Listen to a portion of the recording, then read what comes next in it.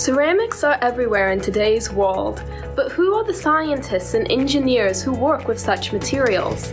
Now is your chance to meet them here on Ceramic Tech Chat.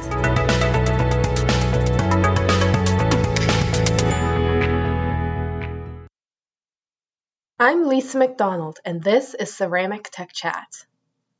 During ACE's annual meeting at MS&T last month, students gathered to cheer on contestants in the annual ceramic mug drop contest. This contest challenges competitors to design ceramic mugs that can withstand drops from great heights. This contest is challenging due to the brittle nature of ceramics, which causes them to fracture upon impact. What if, however, ceramics were not as brittle as we believe? What if, instead of fracturing, we could design ceramics that deform upon impact? We have this, I would call it, misconception that ceramics are brittle. That really depends on what temperatures are we talking about and what materials are we talking about, and also even the texture, being either single crystal or polycrystal, and including the environment and the length scales. So for instance, we have several materials, single crystals, of course, that can even be plastic deformed at room temperature, up to 10% without fracturing, for instance, in strontium titanite. And this actually is also very surprising when they were first found in the community. If we go back to check these papers, the title usually states that surprising or extraordinary or unexpected, something like that. That's Shufei Fong, Junior Group Leader in the Non-Metallic Inorganic Materials Research Group, led by Professor Jürgen Rödel at the Technical University of Darmstadt in Germany. He explores the generation of dislocations in ceramic materials, which allows ceramics to demonstrate the surprising ability to plastically deform, as well as other unique properties. How does plastic deformation in ceramics differ from the conventionally explored deformation in metals? Also, we'll talk about initiatives Shufei and the Rödel Group are doing to spread the word about this exciting research field to the larger ceramics community.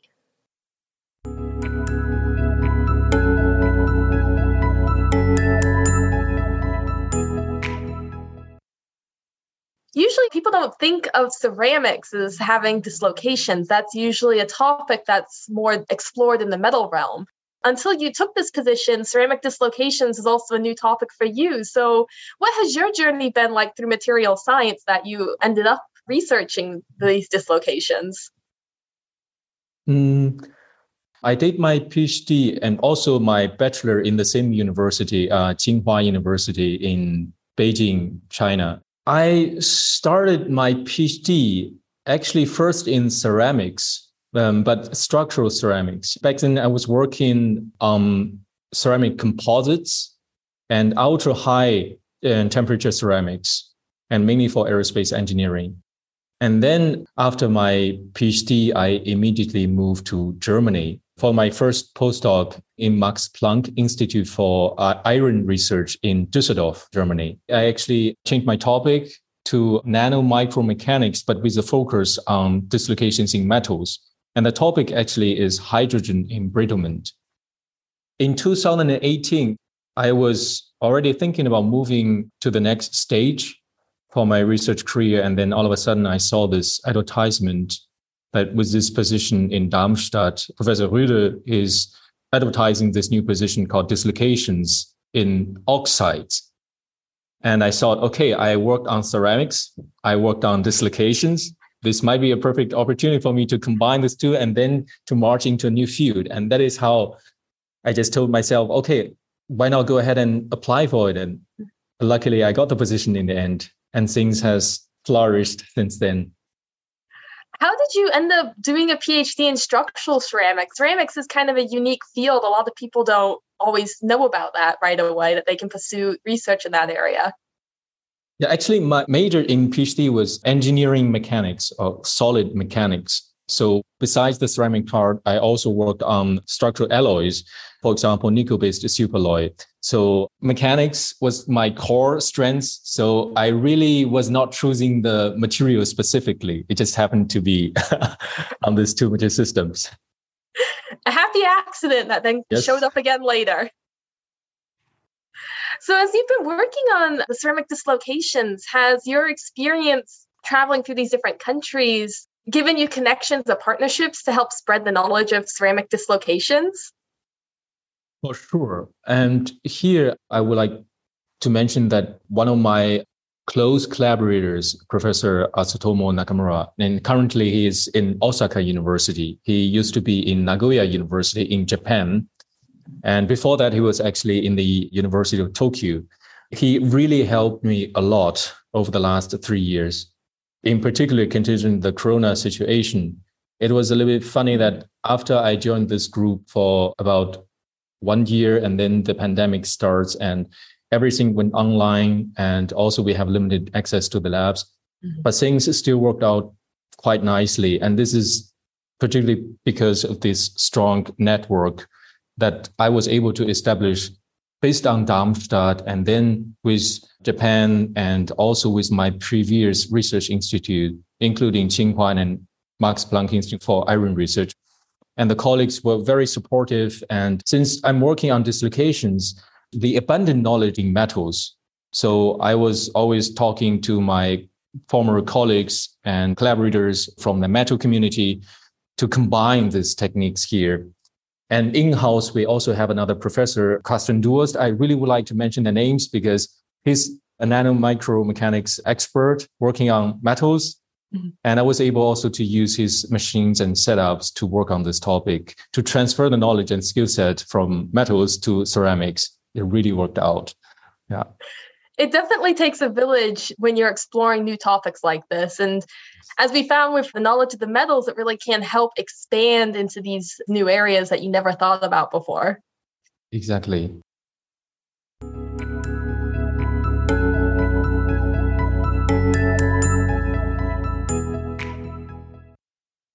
So what exactly does dislocations mean for people who aren't in the material science community?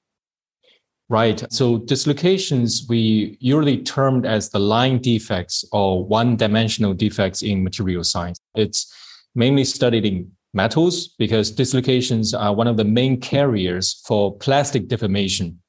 That is why usually we can plastic deform a metal in foil or let's say a Coca-Cola can. But if we drop a ceramic plate on the floor, we most likely will break them because there is a lack of dislocation activities there. So how do dislocations in metals and ceramics differ from each other? The mechanisms that we're seeing between those two types of material classes? In order to make materials, creating solids to plastic deform, we definitely need a lot of dislocations in it. I would say there are three key factors that we need to look at for dislocations behavior. And that would be dislocation nucleation, dislocation multiplication, and dislocation mobility. So very often in ceramics, because of the conventional high temperature sintering, we do not have many dislocations to start with in compared to metals. So this is the first difference. That means if we wanted to plastic deform ceramic materials, we have to overcome the nucleation barrier, which very often is very high because of the strong ionic and covalent bonding. The second difference there is the mobility. So basically, we would like to move the dislocations easily if we wanted to have a good ductile ceramic materials, as in the case of metals. But the case, again, is because of the strong bonding. Very often we have very limited mobility in ceramic materials. Another interesting feature, I would say, is because of the ionic and covalent bonding, the dislocations in ceramic materials, they can carry charges in the dislocation cores. And this also makes what is huge difference between the dislocations in metals. And also it's because of this particular charged feature in the dislocation core, we have a space charge layer surrounding it. And because of these charge features, we actually can use it for electrofunctional properties. For instance, like superconductivity or electroconductivity, etc. That's super fascinating. Yeah. What scales is this dislocation occurring on? Because I know with metals, like you said, you could crush a can with the plastic deformation, but I'm assuming we can't crush a ceramic plate with the deformation. That's true. Yeah, so far I would say we were able even to deform a ceramic single crystal even up to millimeter size without breaking them. Even at room temperature, we're all talking about this at room temperature. So this is what we call the macro scale, so millimeter-sized sample.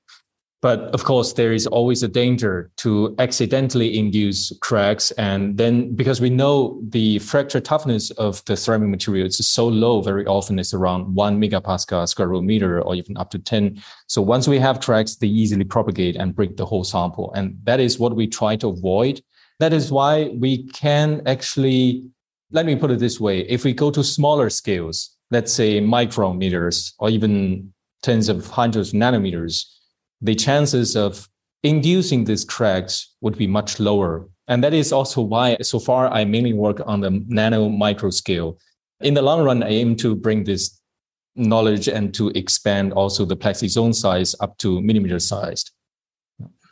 But fortunately, even with these nanoscale, microscale sizes, we're able to get like the electronic effects and stuff that is useful for application, right?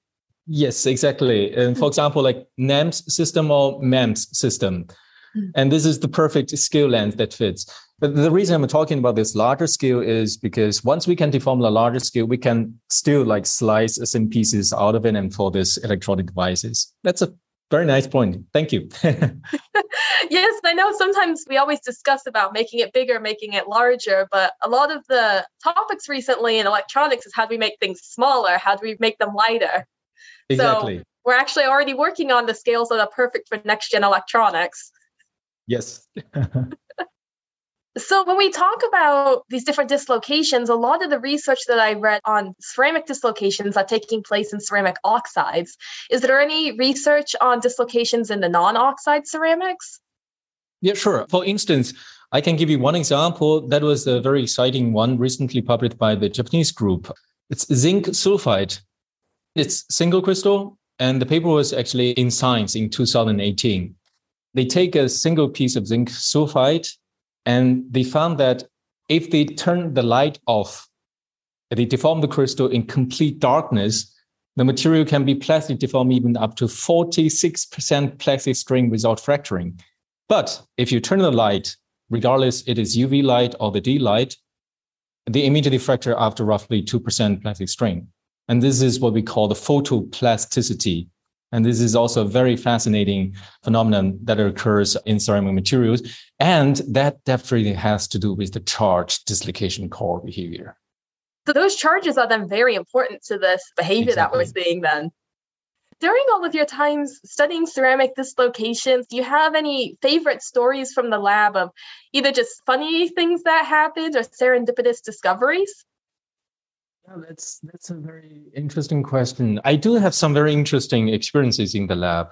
For example, I think back in December 2019, that was roughly like 8 months after I joined the group and started working on this topic.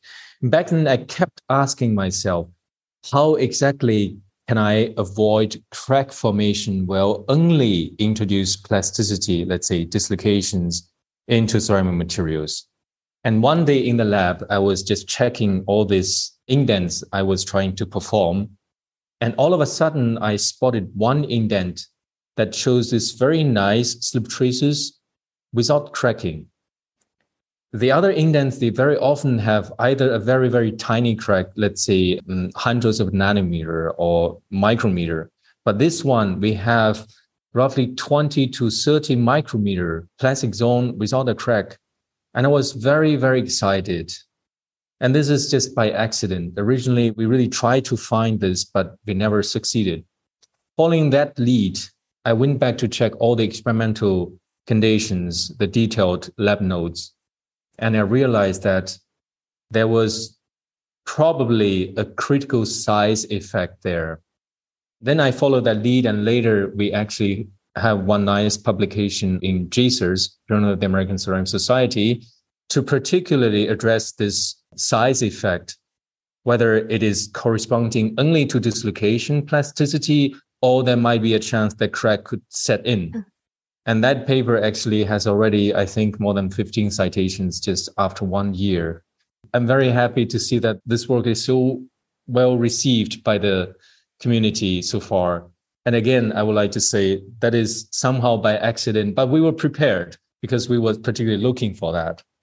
Sometimes it shows up when you're not expecting it. Yes, yes. Another interesting story, maybe also. So, since I mentioned I was mainly working on single crystal oxides because we want to eliminate the grain boundary issue, because that is also one of the main differences I forgot to mention between ceramics and metals, particularly at room temperature.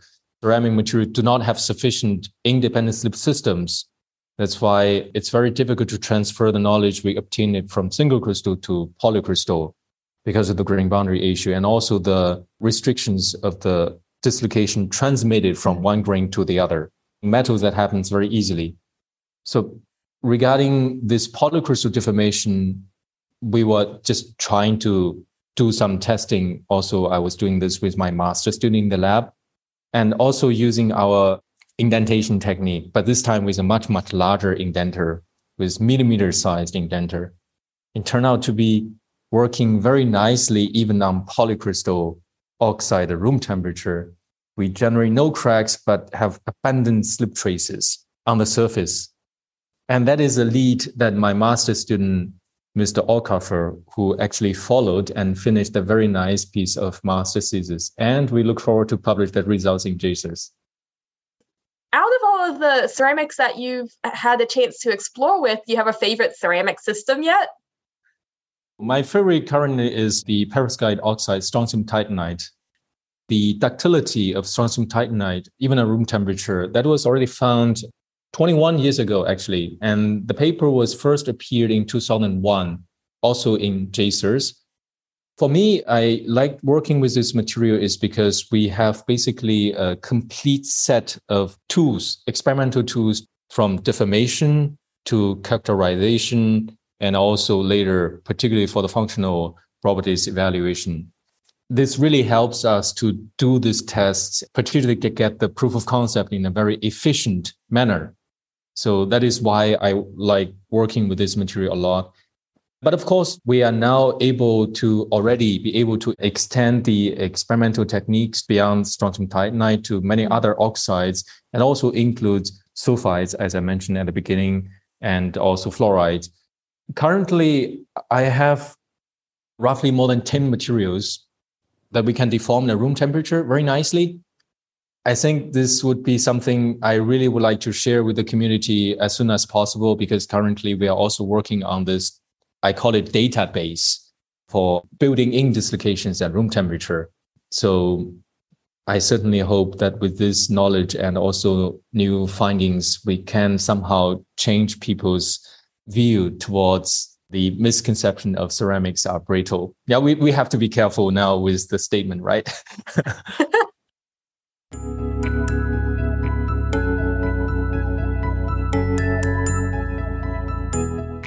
The American Ceramic Society's Engineering Ceramics Division focuses on stimulating interest in the development and utilization of technologies based on ceramic materials. This division organizes the annual International Conference and Expo on Advanced Ceramics and Composites in Daytona Beach, Florida.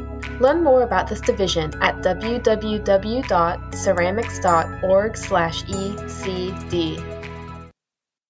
You recently started a lecture, right, on ceramic dislocations? Yes, exactly, together with my colleagues. What is the structure of that lecture and how did it come to be? It was first established last summer. It already evolved quite nicely this summer. So this is the master course. It includes 14 to 15 teaching units, weeks of teaching. Currently, we cover the basics of dislocations, and then we march into the material systems and also characterization of dislocations, and then dislocation-based mechanics, including room temperature and high temperature. And at the end, we have dislocation-based functional properties. I would call it a very systematic and already advanced module for teaching. And particularly, I would like to mention also my colleagues like Dr. Lukas Potts, former PhD student in this group, and also Dr. Till Frömmling. And we together developed this course with the support by Professor Röde and also the department, because this is more like an experimental experience. I myself is an experimentalist, And the course itself also has the experimental feature, I would call it, because we were originally thinking about, right, this field is going to rise. I still strongly believe that. And we need younger people, particularly starting from the master study program, to get them into the labs and work with us. That was one of the original intentions why we want to establish this course, to attract more people, younger people, to work on this topic together with us. It really worked out very well. Yeah. So you've had good feedback from the students then? Yes, I can even be very proud to see I have 3 students recruited from the lectures, and they are doing fantastic jobs now. Well, then it worked out very well then if you got 3 students to join you. Yes, and all of them will be doing PhD at a later stage. That's wonderful. Yes. I know also in October, you were able to do outreach at our annual meeting, MS&T. You were able to help organize a symposium all about dislocations in ceramics. And so how did that come about, organizing and gathering people to present at that? Actually, before MS&T this year, at EMA 21, we already organized one symposium, Dislocations in Ceramics, together with my colleagues, as I mentioned. But because of the pandemic back then, it was completely online. But anyhow, it worked out quite nicely, considering that this is still at the very early stage of this topic. And we were able to get, I think for the EMA 21, we have roughly 8 talks in a session and on this topic. Since the feedback was very positive, and we were thinking about, okay, we should move forward and set up another symposium at a different conference. And then we aimed at MS&T. I still have to admit that because of the traveling restrictions and also some personal reasons for the speakers, this symposium, we have on-site only 4 lectures. But I was told that, again, I myself was not able to travel because of the visa issue. But anyhow, one of my students was representing me there, and the feedback from him was quite positive, I would say. The audiences there, they were able to ask many questions, very involved questions, and to have very extensive discussions even. So this does not discourage me to further team up with my colleagues for setting up more symposium on this topic. For example, next year in 2023 in Dresden in Germany, for the German Physics Society, we are already trying to set up another session, Dislocations in Ceramics. And this time, we definitely hope that we will be able to get more speakers and contributions. It's wonderful that you're having the opportunities to host these symposiums at different conferences, so different audiences are exposed to this topic and might hopefully join in and maybe collaborate with you in the future. Exactly. Yeah. It was also a great opportunity. For example, at EMA 21, I was able to get to know 2 potential collaborators back then, and now we are already collaborating. And this time at MS&T, based on the feedback from my student, I already see that there is another potential candidate that we would like to team up with from the simulation field that we can definitely work together. That's really exciting. Yes, definitely. As we've talked about, 2 of those meetings, the MS&T and EMA, they're actually ACES coordinated meetings with the American Ceramics Society. So how did you come to become a member of the American Ceramics Society, and what have you found most beneficial being a member with us? Yes, with my membership at the ACES, actually it started from EMA. I still remember the date. It's January the 3rd, 2021. Yeah, I tend to memorize this type of dates because for these important days, I already have them in my mind. It was a very, very interesting experience for me, and also very helpful experience for me, because once I became a member of it, I started receiving many useful information from ACES, for instance, like the bulletin articles and also the Ceramtech Today and etc. Of course, including many other glass and ceramics industry informations that really helped me to expand I would call it my view towards ceramics, because before that, I was mainly in the metal community and also very focused on this dislocation topic itself. But then I was able to learn there are a vast of opportunities out there. And also through this platform, I was able to get in touch with many other ACERS members, because particularly for these bulletin issues, like each month we get, and when I go through them, I pay attention to specifically what people are working on, which topic. If I have something interesting, I very often just, again, step ahead and be active and just contact the people there. And it turned out to be that very, very often I get very responsive replies, and that even further enhances my confidence, right? It's like a very good cycle there.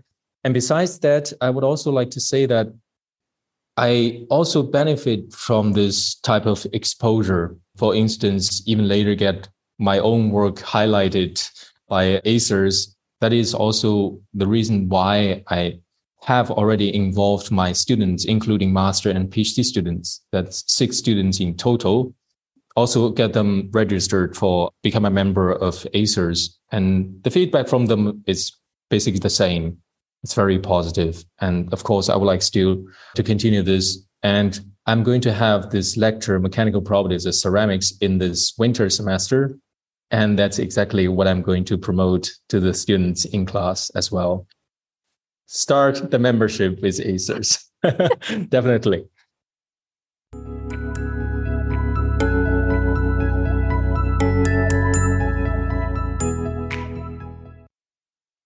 Dislocations in ceramics is not necessarily a new topic. However, advances in state-of-the-art characterization technologies and new perspectives in dislocation-based functionalities opens the door to move this field forward much, much faster. I'm Lisa McDonald, and this is Ceramic Tech Chat.